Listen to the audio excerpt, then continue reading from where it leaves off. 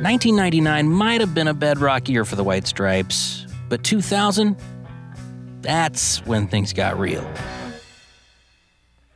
From winning over the greatest DJ of all time and being pursued by the coolest record labels, to wowing the hottest band of the moment and blowing minds around the world, Season 2 of Striped follows the White Stripes as things begin to boil over. 2000 is just a crucial year of connections. It's Meg White and Jack White who make up the White Stripes. I definitely told Janet, you got to hear this band, you got to get their records. It was just one of those clear moments of somebody in ascension. Like, this is kind of like the start of somebody having their moment. Go down there and tell them to be on Kill Rock Stars. That's what he said. Jack's guitar, no case for it. It's literally wrapped in a blanket. I said, well, you guys should come on tour with us.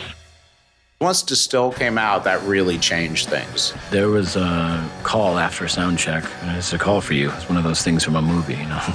He's sort of saying, hey, I'm serious. Season 2 of Striped, The Story of the White Stripes, premieres April 8th, and you can find it wherever you get your podcasts.